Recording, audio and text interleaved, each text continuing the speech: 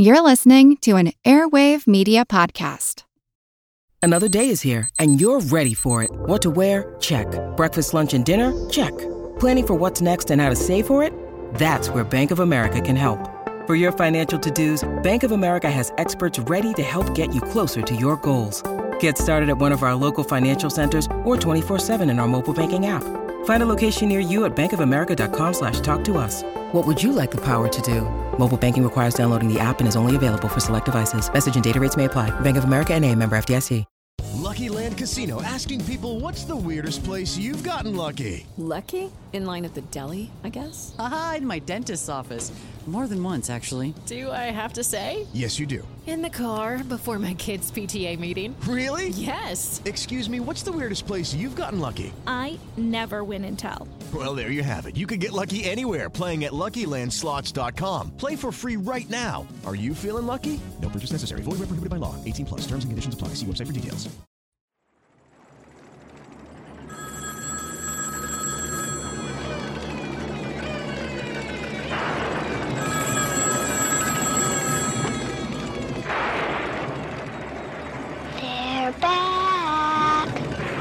Okay, Gary, name that film. Obviously, Poltergeist 2. I knew you'd know. No, I knew you'd know I knew. Okay, so the evil one, the beast, comes back to haunt a family? Yeah, kind of a reincarnation of the devil. This time, he's come back as a priest, Reverend Cain. Kind of ironic, the devil coming back in the guise of a man of the cloth. Reincarnation. I mean, a lot of people think it could be real. In fact, there was a survey by the Pew Forum about a year or two ago. It found that 1 in 4 American Christians believe that people can be born again and again. Does that mean that some of the feral cats in my neighborhood might be reincarnated souls from the time of the Roman Empire? Well, do they speak Latin? Meow, meows, meot. I'm Seth Shostak. And I'm Gary Niederhoff, sitting in while Molly Bentley takes the role of roving reporter today. Welcome to Skeptic Check on Big Picture Science. We're talking about reincarnation. Lots of people have been convinced that people's souls get recycled just like soda bottles. One recent high-profile case seems to have persuaded a big crowd. James Leininger of Lafayette, Louisiana, was only 2 years old when he began to wake up screaming about being in a fiery plane crash. He also drew some pretty scary pictures of World War II fighter planes being shot out of the sky. Poor kid. But a lot of young boys have nightmares, Gary. Obsessions with machinery, too. So why do people think these are just past life memories? Well, his parents said that they were baffled at first. Their son kept revealing odd details about air combat between Americans and Japanese over the Pacific, centering on the fate of one pilot in particular and his fighter plane, the Corsair. Right. Those are the planes with the folding wings that can be packed tight on an aircraft carrier deck. Yeah, and when the parents heard the story of James Huston, who had been shot down in the battle for Iwo Jima, they felt there were many parallels with their son's dreams. Not being able to explain it any other way, they became convinced their son James was remembering the pilot's final days from 1945. How'd you hear about this? The boy's parents published a book called Soul Survivor, the reincarnation of a World War II fighter pilot. They've appeared in television programs, and their story's been spread pretty far by reincarnation believers. Well, I can't explain it based on what you've told me. Why don't you buy it? Only a few of the descriptions mention that the child spent a day looking at World War II planes at the Kavanaugh Flight Museum near Dallas only months before the nightmares started. And did they have a Corsair in their collection? Well, Cynthia Myersberg, a Harvard University research psychologist, asked the same question. She's interviewed dozens of adults who believe they have memories of past lives and hasn't been convinced yet. She made a couple of phone calls, and that was all it took to uncover another significant fact that nobody else had reported, despite the attention paid to the case. And that was? Let's hear it from Myersberg herself. Molly dropped in on her at Harvard and asked about the James Leininger case. I was intrigued by this story. Although I'm in the skeptic camp, I thought it was a very interesting story, and part of the evidence that was so persuasive apparently to the family was that the child specifically mentioned a particular kind of plane, a Corsair. I thought that was interesting, and reading further, child before the nightmares started had been to a particular museum that has a collection of planes, including working planes that they take to air shows. So I thought, oh, well, a Corsair, that's interesting. He must have seen a Corsair there. And just because I'm that kind of person, I called the museum just to ask if they had a Corsair in their collection, and they said yes, they did. And then it occurred to me that, but that doesn't mean they had one then. Then being the time when the child had visited the museum. Yes. So I thought, well, maybe they've gotten one since then. It wouldn't necessarily speak to whether or not the kid had seen a corsair. So I called back to the museum and I said, well, did you have a corsair in your collection at that time? She said, well, actually, no, that was in between our first corsair and our second corsair. You see, our first corsair crashed in a tragic accident at an air show. So maybe 3 or 4 months before the child would have visited, the corsair in the collection actually was destroyed in a sad accident. Do you have any idea of how the child might have heard the story? Yeah, I wasn't there. I don't know. But I can imagine without a great deal of difficulty that it's possible, very possible, that a guide may have said something to someone within this child's hearing. Oh, well, we used to have a corsair, but. And I can see how a sensitive child who's interested in aviation, who's paying attention, could take that information in and how it could appear as subject matter in a nightmare. Few media accounts for his parents' belief in his reincarnation include the fact that he had been to a fighter museum, but I don't think any of them included the fact that an airplane had blown up a couple months before the child had visited this museum. This has been left out of the accounts. Yes, it has. And it was a sad crash, actually. It left the pilot paralyzed, I believe. It was a really tragic event for that community. What is the connection you see between an event like that and how they incorporate it into their psyche and a belief of past life? I think that it's completely normal for people to look for explanations when weird things happen. And having your small child say, I was in a plane crash, it was a corsair, I could see how that would be really striking. And you want an explanation. We want the world to make sense. We look for patterns. That's a normal part of the human experience.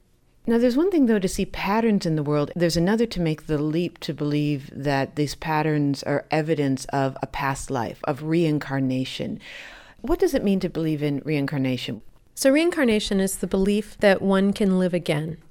It's an important tenet of several world religions, including Buddhism, Hinduism, Jainism, Sikhism, and also it's a part of some Inuit belief systems and some other Native American beliefs. It's widespread. So the idea is that the soul comes to life again in another person, complete with all the memories of that past life as well? Not necessarily with the memories. So, for instance, part of what set Buddha apart, according to Buddhist belief, one mark of the Enlightenment was that Buddha recovered all of his memories of all of his past lives at once, and this was considered an extraordinary thing. Some people think that they're reincarnated but don't believe that they have any memories at all. In fact, that's probably the majority of people who believe in reincarnation in this country. I'm in the skeptic camp. Science doesn't have a persuasive mechanism for how the personality and memories contained in one brain could manifest in another. Tell me about the people that you studied. Who were they and how did you set up this research project to study reincarnation? What I did was I recruited people who believed that they'd recovered memories from one or more past lives. What sort of stories did they tell you?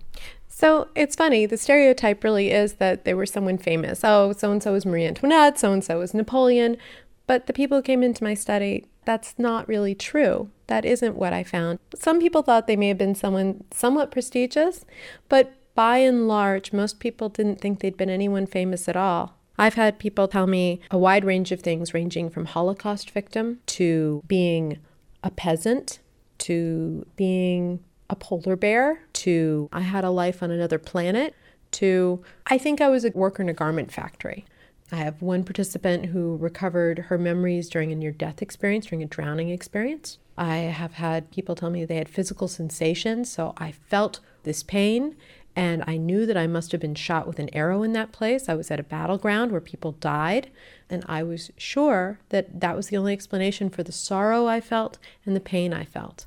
So in your study with these participants, because memories are fallible, one of the things you wanted to test was just memories in general of these participants. What did you find? What sort of patterns emerged?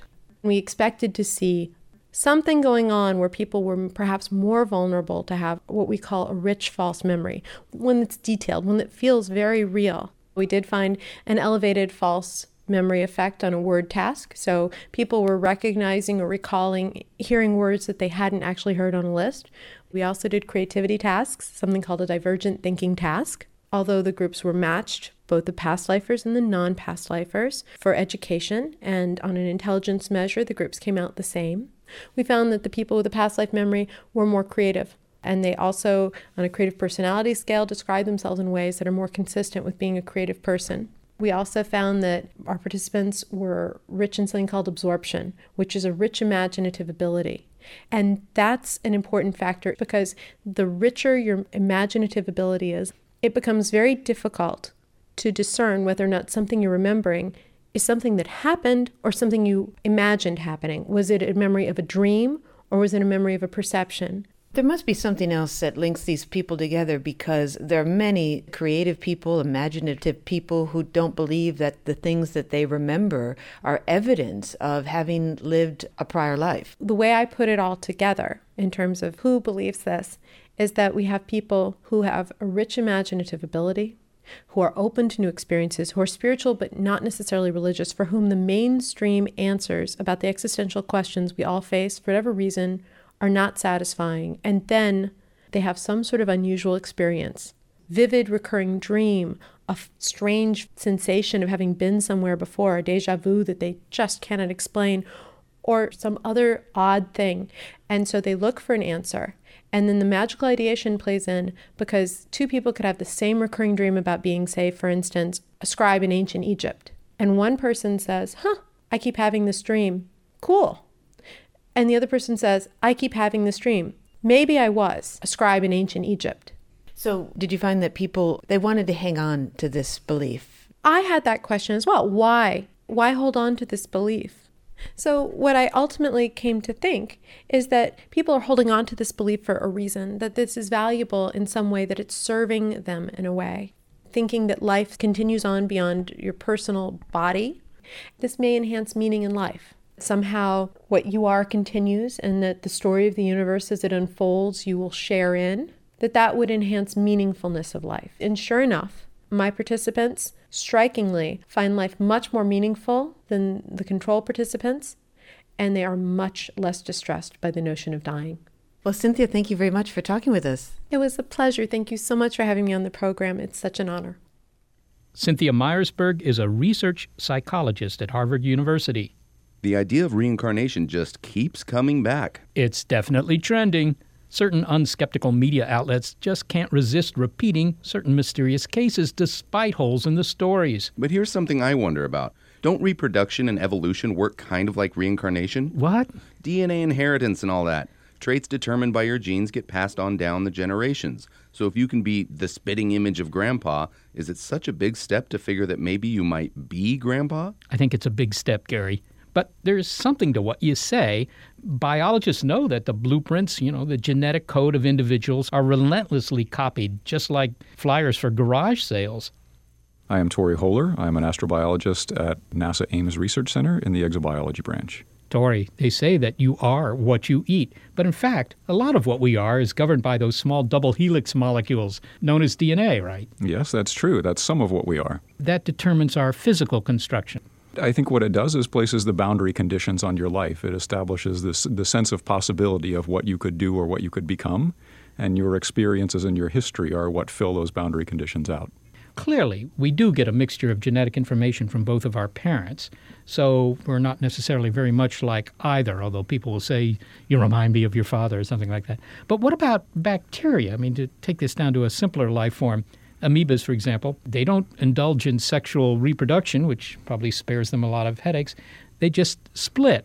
So aren't all bacteria genetically identical? Yeah, they don't quite have the same fun that we do in that sense, but because of the way that they do things, they split, and their goal is to reproduce an exact replica of their own chromosome. So in an ideal world, the second bacterium is the same as the first. In fact, you'd be incapable of distinguishing one from the other. That process doesn't always work perfectly, and oftentimes there's an error in doing it, and so the second is not quite exactly like the first. That's exactly how evolution works. It's good that the second is not exactly like the first because it allows it to be better sometimes. Well, can you quantify that a little bit? If I look at an amoeba today and compare it with its progenitors, say, from 10 years ago, or 1,000 years ago, what percent of it is the same genetically? What percent of it is the same? A very high percent, but I'm not sure that that's the best indicator of things. When we look at our own DNA, I think we share something like 99% of our genes with chimpanzees. That's a lot the same, but physically speaking and in many other ways, we're not terribly much the same. I think maybe the easiest way to quantify it is look at something that we know from practical experience like antibiotic resistance. we see new traits emerging on a timescale of months to years easily, and that's widely held experience among microbiologists. Bacteria evolve very, very quickly, and so they are swapping and trading their genes in short order. And they also, in a sense, while they don't have sex, they do mingle genes, right? They do it without having a direct descendant. I mean, you could inherit traits from some other bacterium even though you didn't split off from that particular line. That's exactly right. The genetic change in microbes in particular is not just due to the process of mutation, but it's due to splicing in entire pieces of someone else's genes, stuff that's floating around out in the environment. Some bacteria actually have mechanisms for going out and looking for that stuff because you never know what might be useful for you. So you try it on for size, and if it works, you keep it. If it doesn't, you jettison that stuff. But this happens all the time, and especially early on in the history of life, this seems to have been a very widespread phenomenon. How high up the chain does this kind of, splicing in something else's genes go? I mean, how complex a critter would still be able to do this? It's most common among the simplest things. So it happens all the time with viruses, quite a lot with bacteria, and I would guess not very much with stuff further up the chain. I see. I don't see giraffes taking big sections of the hippo genes and incorporating them into themselves. But these amoebas, they don't have nervous systems, at least I don't think they do, so they have no brains. They don't learn anything. They don't have memories. They don't have distinctive personalities. So in a sense, if you talk about reincarnation at that level, yes, the body plan may be the same, but you couldn't really say, well, my behavior is the reincarnated behavior of an earlier amoeba. Yeah, I think if you consider that what makes you you is partly due to your genes and partly due to your experiences and your history and the way in which you apply those genes, for something like an amoeba or a bacteria, a lot more of what makes it are its genes. And so I think that it comes closer to reincarnation in the sense that the next generation is much closer to the first. There's not nearly as much experience to be added in. In a sense, they do carry around a little bit of a memory of experience simply because of their evolutionary process. They remember at a molecular level what works for them, and that kind of information can be carried forward in the genes. But that's instinct rather than real memory, is it not? It's not even instinct. It's simply survival of the fittest at its most basic level. Whatever works is what survives and moves forward. When people talk about reincarnation, then, I might argue, well, I'm a reincarnation of my parents. And my parents are this, if you will, genetic reincarnation of their parents, who are, of course, reincarnation of their parents and so on. And so when you look at some lout walking down the sidewalk here, that's the repackaging of a lot of creatures that lived before.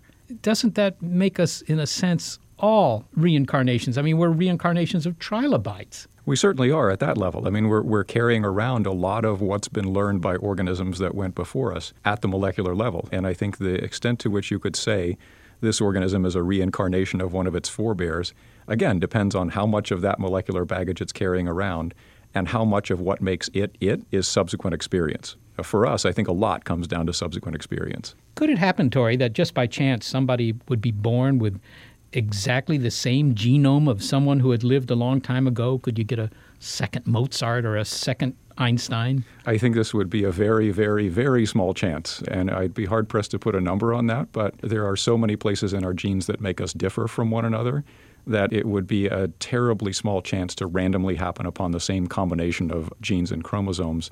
I think that you could come up with someone who has similar talents, but I think it would be an exceedingly small possibility to wind up with an genetically identical person. Tori Holler, thanks so much for being with us. Always a pleasure. Tori Holler is an astrobiologist at the NASA Ames Research Center. Not many scientists think they'll reappear a few hundred years from now in somebody else's body, or maybe something else's body. But what about just going to sleep for a long time and coming back as yourself? Suspended animation. Just think of the compound interest.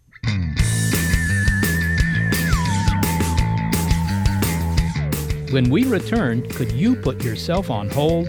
It's Skeptic Check, our monthly look at critical thinking on big picture science.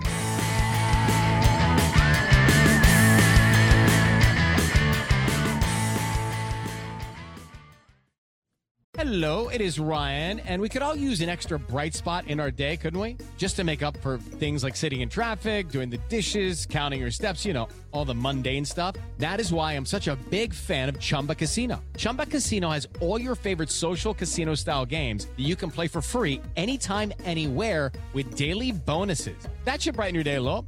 Actually, a lot. So sign up now at ChumbaCasino.com. That's ChumbaCasino.com. No purchase necessary. VGW Group. Void where prohibited by law. See terms and conditions. 18+. Ow, don't get that ice in my eyes. Gary here has a Rip Van Winkle complex. I think he wants to be the first person to go to Mars. Figures he needs to train for the big sleep en route. Keith, make sure to cover his legs. I hope we have enough ice.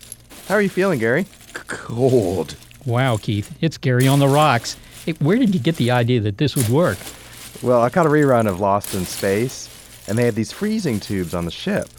I didn't know how these worked, but I figured freezing was what caused the state of suspended animation. Yeah, well, what if it was the tubes? Oh, Gary, can you get that? No, I guess you can't.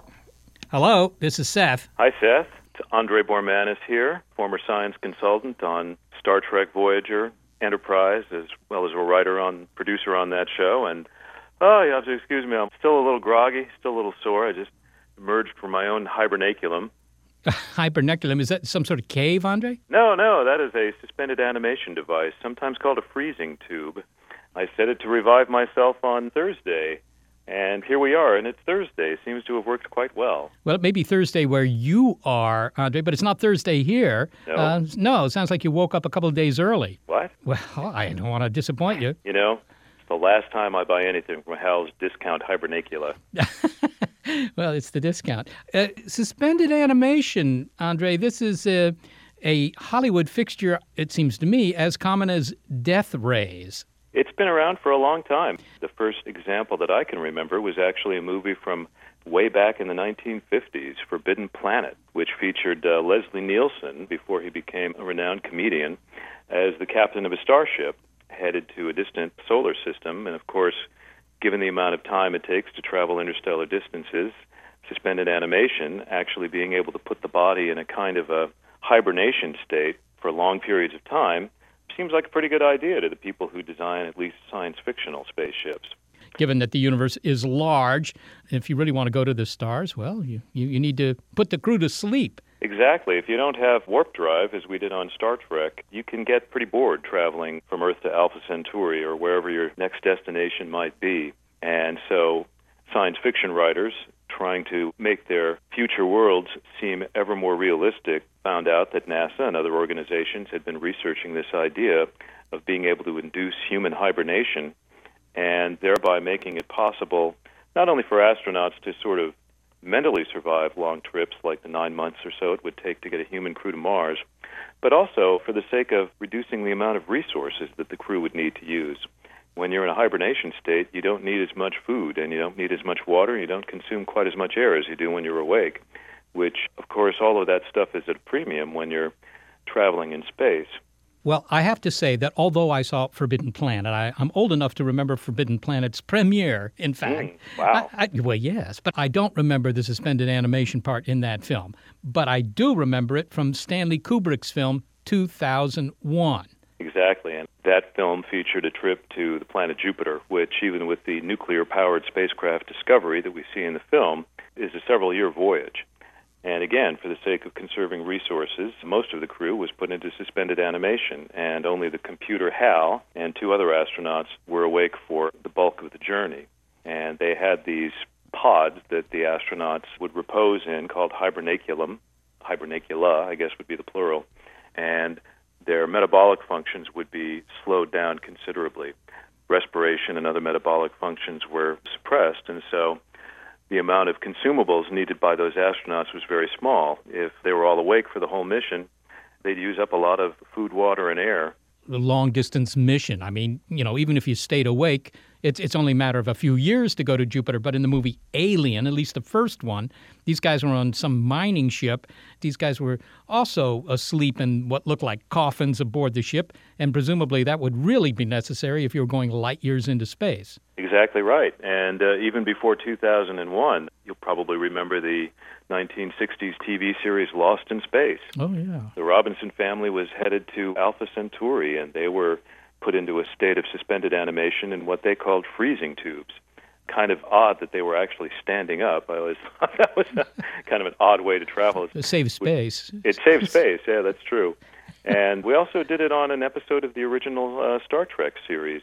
The first season, there was an episode called Space Seed, where we discovered what they called a sleeper ship from the late 20th century that had been traveling through interstellar space for 200 and some years. And aboard that ship, they had a bunch of hibernation pods, and that's where we discovered the redoubtable Ricardo Montalban as Khan, who was emerged from his sleep and proceeded to take over the Enterprise and try to do some nasty things to the crew. Well, I think if you've been asleep for that many years, I can imagine it'd be kind of ornery if you were woken up. I would wake up a little cranky after that much time. Well, does Hollywood ever give us any clues as to how this works? I mean, how they actually reduce the metabolism of the crew?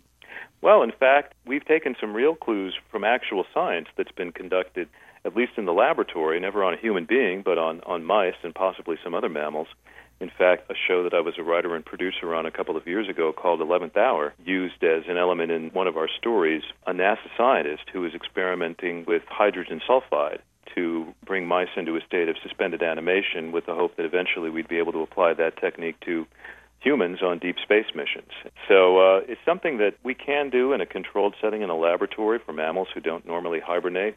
And it's remarkably simple, as in inhaling a gas that has, I think it's something like 80 parts per million of hydrogen sulfide, which probably doesn't smell very good, but it's not going to kill a mouse. And in fact, it does put them into a state that looks remarkably like the hibernation that bears and certain other mammals are capable of in the colder winter months. Well, let me ask you this then finally, Andre. I can see the utility of suspended animation when you need to set a story in space. Otherwise, it's going to be a very long, tedious story. You've already pointed that out. But if you really could do this, wouldn't some people want to use it right here on Earth? You know, just suspend their lives for a few centuries so they could live in a future without disease or graffiti. Well, and in fact, that is another potential application for that technology. The most extreme version of that is being used by people who are deceased and have had their bodies basically plunked into a dewar full of liquid nitrogen. I'm not too optimistic about their odds of being reanimated at some future date, but perhaps a less severe form of technology could make it possible for somebody who, for example, is terminally ill to survive to a date at which a cure for their illness can be found. So there are applications for the technology that the medical community is certainly interested in.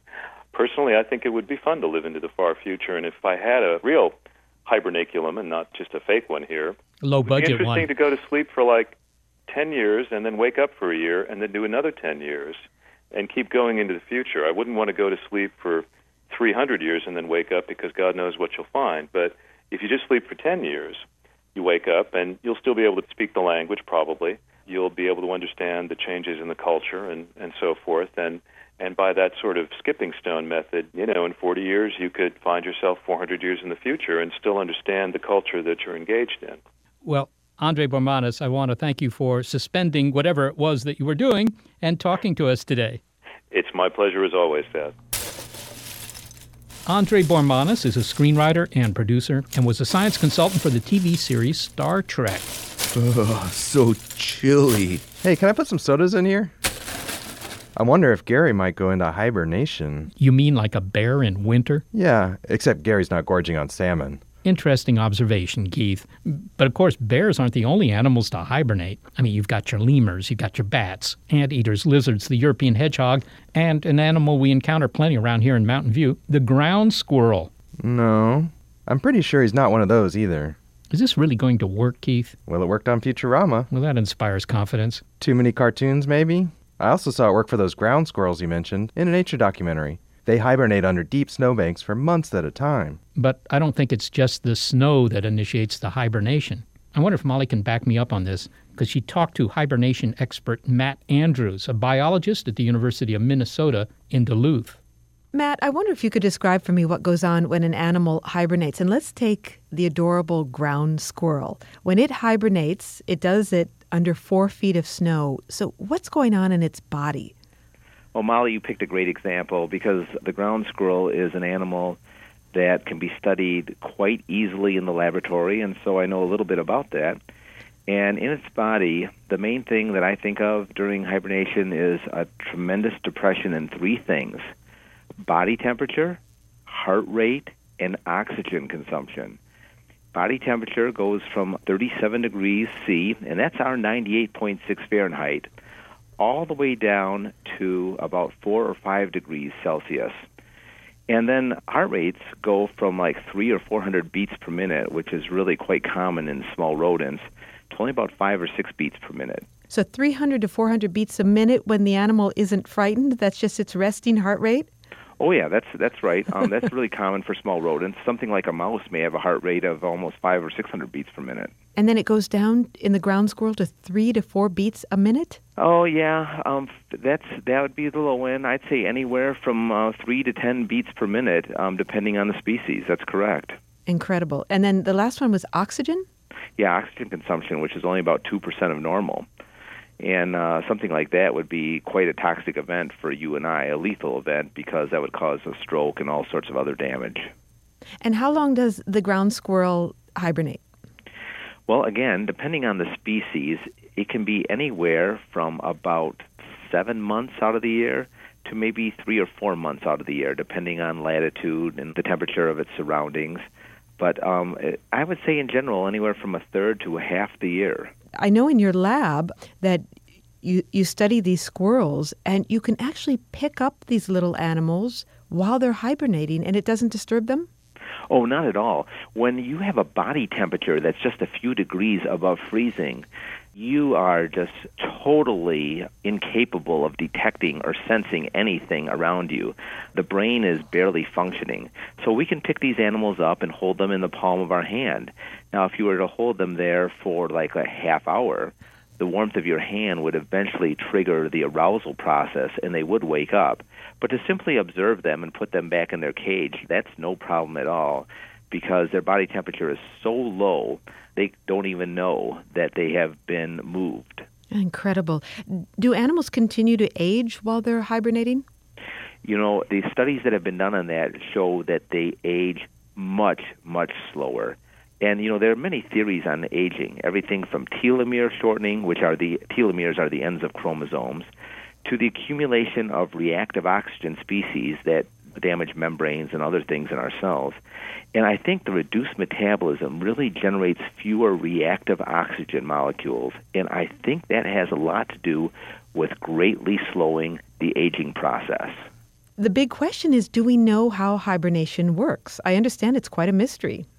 You know, I've been working on this problem for about 15 years, and I would have to say it still is a mystery. I really believe that most of the answers lie at the molecular level, understanding what genes turn on, what genes turn off, what proteins are expressed because of this change in gene activity. And depending on the tissue, I think that these fundamental changes in metabolism, in neural activity, in the ability to respond to stimuli are all controlled really at the genetic level. And we've identified a few genes that appear to be responsible for this, but I think we have a long ways to go. Now, you said that you have isolated some genes that are involved with hibernation. Do you know what those genes code for or what they regulate in particular? Yeah, absolutely. Some of the very first ones that we did identify were really responsible for the switch from a carbohydrate-based metabolism to a fat-based metabolism. And that's really important to mention, because these animals really have their last meal in the fall, like in October, and then they won't eat again until the spring, late March, early April. That entire time, they are living exclusively on their body fat. But when you're not eating anything, and you're just living off the fat that you've stored on your body, the metabolism has to change. So the first couple genes we identified are responsible for that switch over to burning your fat rather than relying on consumed carbohydrates. It's a remarkable adaptation to your environment. Matt Andrews, thank you very much for talking with us. Thank you. Matt Andrews is a biologist at the University of Minnesota, Duluth. And Gary is one chilled-out hombre. Yeah, indeed. But maybe cold storage isn't the way to go if you want to hit the pause button on a person's life. I mean, Andre Bormanis mentioned research on suspended animation using poison gas. I mean, how could that possibly work? We'll get the remarkable answers when we come back. Let's go get a couple gas masks. It's Skeptic Check. They're back on Big Picture Science. Doesn't Gary look a little blue to you? I'm Jane Perlez, longtime foreign correspondent and former Beijing bureau chief for the New York Times. I've been a foreign correspondent in lots of places: Somalia, Indonesia, Pakistan. but nowhere as important to the world as China. I mean, China is not dropping anti-democratic paratroopers into Montana. But of course, we did see things like the weather balloon/spy balloon riveting the whole country for a week. This is Face Off, an 8-part series in which we'll take you behind the scenes to key moments in the tumultuous US-China relationship. We'll speak with a diplomat, a spy, a tech reporter, a US admiral, even Yo-Yo Ma. Plus, my pal and noted China historian Rana Mitter joins the conversation. We'll look at what's driving the two nations apart and explore whether anything can help bring them back together. Face Off launches April 9th. Welcome back to Skeptic Check on Big Picture Science. And we're talking about suspended animation. It turns out that it's not just something for science fiction like warp drive. Scientists have had some success actually putting animals to sleep for long periods of time. Well, Gary's sure asleep. Wow. Hey, look, the ice is kind of congealed into one big block. Give me that screwdriver, would you? Here you go.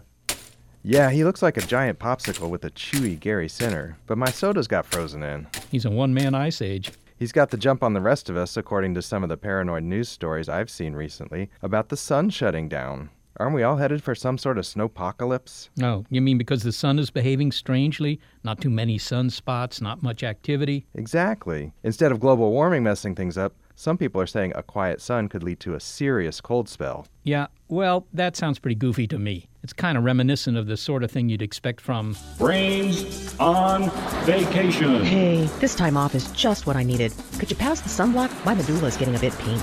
Watch the sand. Grit in your hippocampus is a bummer. Ah, I can feel my neurons relaxing already. For all of you out there who are expecting a mini ice age any day now, I wouldn't stock up on the parkas just yet. Okay, Phil, but the sun is behaving weirdly, isn't it? Well, we'll start with some science, and then we'll sort of roll into some speculation here. But basically, scientists have found that the sun's magnetic field appears to be weakening. They've looked at sunspots, they've looked at rivers of gas that flow under the sun's surface, and they've even looked at its corona, the gas surrounding the sun. And all of these indicators seem to point to the fact that the sun's magnetic cycle, this 11-year cycle it has of strengthening and weakening magnetic fields, it appears to be getting weaker, and that the next peak in the year 2022, something like that, is going to be very weak, delayed, or may not even show up at all. But is that unprecedented? The sun has an 11-year cycle, and this period is not exact. For example, right now we're ramping up towards the solar maximum, where we're going to see a lot of flares and sunspots. But the last minimum lasted much longer than usual. And this has happened in history. There was the Maunder minimum, which happened in the late 17th century, when the sun went without sunspots for decades. But what's interesting is that the Earth underwent a little ice age, and this was a time when, mostly in Western Europe, but in a couple of other parts of the world, temperatures got really cold in the winter. The Dutch fleet was frozen in its harbor. People were ice skating on the Thames River in England. I mean, it was really cold. Summers were pretty much the way they always are, but winters were very cold, and it's very, very tempting to link this to the minimum of the sun's activity that was seen at that time. Well, this sounds a little counterintuitive, though. During the mini ice age, the Maunder minimum refers to the solar activity. There were fewer sunspots, and you would think that fewer sunspots, since sunspots, after all, are cooler than the surface of the sun around them, that fewer sunspots would mean the sun was a little brighter and that it would get warmer here, not cooler. Well, you found what is really a subtle effect here that is very important, and that is that while sunspots are dark because they're cooler regions of the sun, and therefore you might expect the Earth to cool off when there are more sunspots, in fact, it's very complex. They're surrounded by hotter regions, and those actually more than compensate for the cooling off of the sunspots. And so therefore, and this is weird, I know, when there are more sunspots, the sun is actually slightly warmer. And I mean, just a little wee bit. But it is enough to warm the Earth a little bit more when there are more sunspots. So when there are fewer sunspots, the sun is actually cooler. Now, the thing here you got to realize is that there are a lot of subtle things. You can't just look at the sun and say, oh, more sunspots must be cooler. It turns out it's warmer, and it turns out as well that the coupling of the sun's temperature with the Earth's temperature is also very difficult to determine. We know that the Ice Age was pretty bad, but The question is it really connected with the sun? We know that after the Middle Ages, there were these pulses of cold air that happened on the Earth long before the Maunder Minimum. We also know that there were lots of volcanoes that were erupting, and volcanoes tend to cool the Earth. So clearly there's more going on here than just the sun. So the bottom line, Phil, is that a slightly brighter sun or a slightly dimmer sun doesn't necessarily cause our planet to ice up. It's not that simple. Nothing's ever that simple, and you're exactly right. The sun can warm up and cool off just a little bit and not cause gigantic ice ages. The fact that there was a little ice age that happened around the same time the sun was acting funny is suspicious. It's interesting, but we know there were other things going on, so we shouldn't just blame the sun here. So what are the experts in climate saying about the sun? The fact that the sun seems to be less active than we had anticipated for the upcoming couple of years, that seems to be true. But what do climate scientists say? Do they say, yes, it's going to get cold? I wish it were that easy. Climate scientists understand that climate science is incredibly complex with tons of variables going on. It's very, very hard to predict. The sun may not be heading for a weaker max. It might be. Let's just say for a second that it is. Even so, it's very, very, very difficult to say how this will affect the Earth. Nobody that I know of in a scientific field is saying this will cause an ice age. They're saying that this is a complex, interesting, subtle problem. We should keep our eyes open and our ears to the ground and see what's going to happen. All right, so finally, Phil, I just ordered those furry mucklucks on the internet. Should I cancel my order? Well, I live in Boulder, Colorado, so having cold weather gear is a pretty good idea, but I'm not expecting a new ice age anytime soon. Sounds like you've chilled. Yes. Phil Plait, thank you very much for talking to me. Thank you, Seth. Join us next month for Brains on Vacation. Is that cerebellum over there? What a dish. Astronomer Phil Plait is the author of the Bad Astronomy blog for Discover magazine. You know, Gary here kind of reminds me of Otzi, the Iceman they found in the Alps, 5,000 years old. Except Otzi didn't come back when they thawed him out. Huh. Well, maybe we better get Gary warmed up. Anybody have something we can defrost him with? Well, we could ask Barbara. Maybe she's got a hairdryer. Of course I do. I always carry one. Here. Wow, 1,500 watts. And with styling attachments. Let's fire up this puppy. This is going to take a while. But, you know, maybe we used the wrong approach. How do you mean? I mean, putting Gary on ice. Mark Roth, a biologist at the Fred Hutchinson Cancer Research Center in Seattle, made a big splash when he announced that he could deanimate and reanimate animals using poison gas. Paradoxically, this approach to suspended animation may be a lot less difficult and dangerous than chilling, and it could really help a lot of people in trouble. Mark, suspended animation. You're not motivated here by the idea of making space travel easier. Well, no, Seth. Actually, what I'm trying to do is to see if I can extend survival limits of people here on Earth who are suffering from the vicissitudes of life. So you're trying to help people with, say, trauma. Right. That's simpler. Okay, so you want to pause the tape, as it were. Somebody gets into an accident, a soldier's injured on the battlefield or something. You want to put them on hold until you can get them somewhere.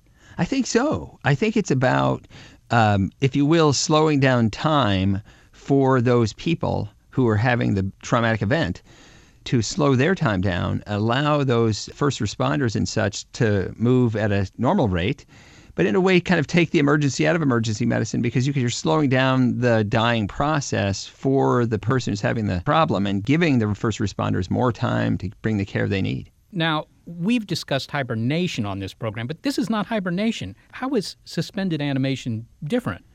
Well, I would suggest that and if you have a light in your home that might have a dimmer switch on it, when you dim your light, I would say you're sort of hibernating. But if you turn the lights off, you're suspended. Oh, that sounds like death. Well, so it's interesting to consider deanimated states in the relationship to death. I think they're quite distinct. You come back from the one and you don't from the other. I think that's an important distinction. Right. It sounds like right. It. Well, are there any natural examples of suspended animation? Has nature managed to do this for any of the life that creeps and crawls on this planet?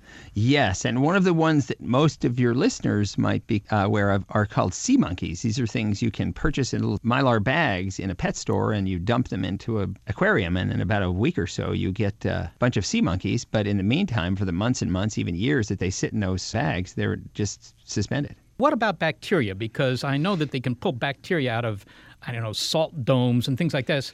Right. So we could go into spores, cysts, seeds of plants.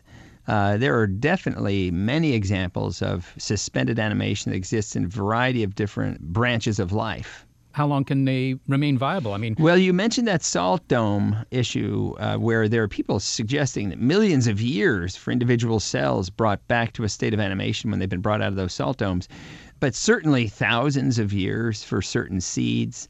And for other things, I think we just don't have, it's difficult to, for instance, sea monkeys and things. I don't think there's been a lot of work to try to carbon date the sea monkey eggs before you bring them out into water. So I don't know much about that. I got to say, all of these beat, Sleeping Beauty, although I suppose she wasn't really in suspended animation. Although, who knows? I don't know what that. Well, are there any higher animals that have this ability that go into suspended animation for whatever reason? There are, and in fact, part of this work has to do with what we call, in common parlance, near-death experiences. This is where people are deanimated, and the first responders suggest that they are dead. In fact, it's such a common practice in clinical medicine that there's a thing that happens in northern climates, which is you're not dead until you're warm and dead. So if you come into a hospital with no heart rate, and your core temperature is below room temperature, they cannot sign your death certificate. They have to warm you up. And then if you spontaneously reanimate, of course, give you the care you need. But if you don't, then they can then sign your death certificate as someone who is actually dead. That's extremely interesting. In other words, if you're brought in, in Fairbanks, Alaska. That's it. You've been found in a snowbank where you've resided for the last 2 days. They'll warm you up first before they notify the next of kin. That's correct. And just to dwell on that for one other half a moment, it seems that a lot of your listeners might think that the idea of coming back from the dead by virtue of being cold and then rewarmed is a miracle. So there is a paper that was published, hundreds of people who were brought into Swiss trauma centers and hospitals over a 15-year period who were clinically dead for at least 3 hours. And then they tried to figure out what's the best way to treat them. And they found that if they rewarm their blood from the inside out, take the blood out of the body, rewarm it, and put it back in, that they could get over half the people who were dead for 3 hours to come back to life without neurological problems. And that is not a miracle. That is simply, it is a very frequent event if you treat the people correctly. How does this work? How do you put somebody in suspended animation? You can lower the body temperature, you can reduce the supply of oxygen, both of which sound kind of lethal to me. Right. So that certainly is a reasonable question. So what we thought about was what happens if we treat the state of animation to suspended animation, as I said, like a dimmer switch. Can we find any agent that, if you will dim the candle a bit? And we have done that using, of course, hydrogen sulfide, this heinous toxin. Hydrogen sulfide. Now, that's a gas. I remember it from 11th grade chemistry. It smelled like rotten eggs. Right. Well, how did you trip across hydrogen sulfide as the way to induce suspended animation? I was watching TV, actually, when a program on Nova was concerned with caves in Mexico. And the caves have, like many parts of our planet, lots of hydrogen sulfide in them. And when the person who knew what they were doing, this is a real cave specialist, was bringing the narrator into the cave to sort of describe this to them, they said, you have to put a respirator on, because if you don't, you'll take one breath of the gas inside this cave and you'll collapse. But it'll be okay, because if we bring you back out, you'll be reanimated. And I thought, oh my gosh, this is it. This is an agent that has an immediate capacity to alter the state of animation of people. If you look at the chemical accidents website that the CDC runs, there are many sewer workers, farmers, petrochemical workers, and such that work around hydrogen sulfide, and you find examples here in 2011 when they have been deanimated transiently through breathing excess H2S in the air, and it does smell like rotten eggs, and it will deanimate you if you breathe too much of it, and you can be reanimated if you're just brought to room air.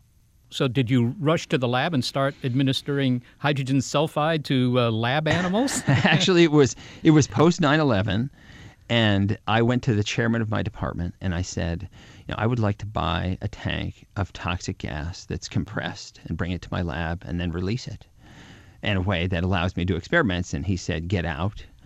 We talked over several months, and eventually I convinced him that I wasn't going to do anything ridiculous. And, although I have had Homeland Security come to my lab to make sure we're doing everything in a reasonable way and that we have appropriate safety precautions, it's been eventful a bit. because of the time in human history when I've been trying to do this work. But the results are, what happens? Oh, the results are that we are capable of extending the survival limits of a variety of animals. These are mice and rats, pigs and dogs that are subject to various models of, say, heart attack, liver or kidney ischemia, that kind of thing, the sorts of things that would happen to people. And we're able to see, I should say I and others who are physician scientists around the world have published papers in peer-reviewed journals showing the benefit of H2S administration, doing better than the standard of care. And so that's done. And that demonstrates the preclinical, as it's referred to, value of this agent to buy time for people when they're having their traumatic events. Well, that's the obvious question then, Mark. If this works on creatures like dogs, it isn't so much of a step to trying this on humans, and the benefits seem so enormous. I assume that's what you're going to do. That's true, yes. Several years ago, in combination with the Fred Hutchinson Cancer Research Center where I worked, we got together and we founded a company, and it's done really well. Just in brief, it's developing products around the use of 3 very small, very toxic molecules, carbon monoxide, hydrogen sulfide, and nitric oxide, to create better outcomes for people. So finally, Mark, what's the future here? How far away is the time when somebody who gets into an auto accident or gets injured on the battlefield or something can get a shot of hydrogen sulfide and make it? It sounds like this is not centuries away. This might be decades away, maybe less. Yeah, I think it's quite reasonable that we will recognize the powerful effects of physiology that these small molecules have on us. And as we wrestle them to the ground, like many other toxins, which when appropriately administered became the most powerful medicines, these most toxic molecules are not toxins. They're powerful effectors of physiology. We use them correctly, and we will have the powerful benefits in front of us. We're going to be able to extend survival limits, to buy time, to slow down time for the person who's suffering. That's going to happen. Mark Roth, thanks so much for talking to me about being able to put somebody on hold for their benefit. Thank you, Seth. Mark Roth is a biologist at the Fred Hutchinson Cancer Research Center in Seattle. Oh, look, it lives. Gary, you're back. What year is it? Was I out for more than a decade? More like an hour. That's all? It seemed a lot longer. Yeah? Were you dreaming? Dreaming? Dreaming. Yeah, I dreamt that I was stuffed into a giant sliced open tauntaun. Let me guess, it smelled worse on the inside.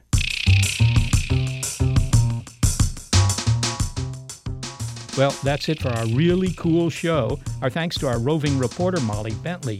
Barbara Vance and Jay Weiler provided animated help with producing the program. Our show is supported by Rena Shulsky-David and Sammy David, the NASA Astrobiology Institute, the SETI Institute, and our listeners. Yes, this means you. If you have comments about the program, don't keep them on ice. You can leave them at Blog Picture Science on our website or our Facebook fan page. Skeptic Check is brought to you thanks to a generous grant from the Trimberger Family Foundation. At the Trimberger Family Foundation, we hold that skepticism is a lamp that lights the way to truth. You don't need to be a scientist to hold that lamp. Look for evidence. Keep on thinking. Trimberger.org. Hello, it is Ryan, and we could all use an extra bright spot in our day, couldn't we? Just to make up for things like sitting in traffic, doing the dishes, counting your steps, all the mundane stuff. That is why I'm such a big fan of Chumba Casino. Chumba Casino has all your favorite social casino-style games that you can play for free anytime, anywhere with daily bonuses. That should brighten your day a little. Actually, a lot. So sign up now at ChumbaCasino.com. That's ChumbaCasino.com. No purchase necessary. VGW Group. Void where prohibited by law. See terms and conditions. 18+.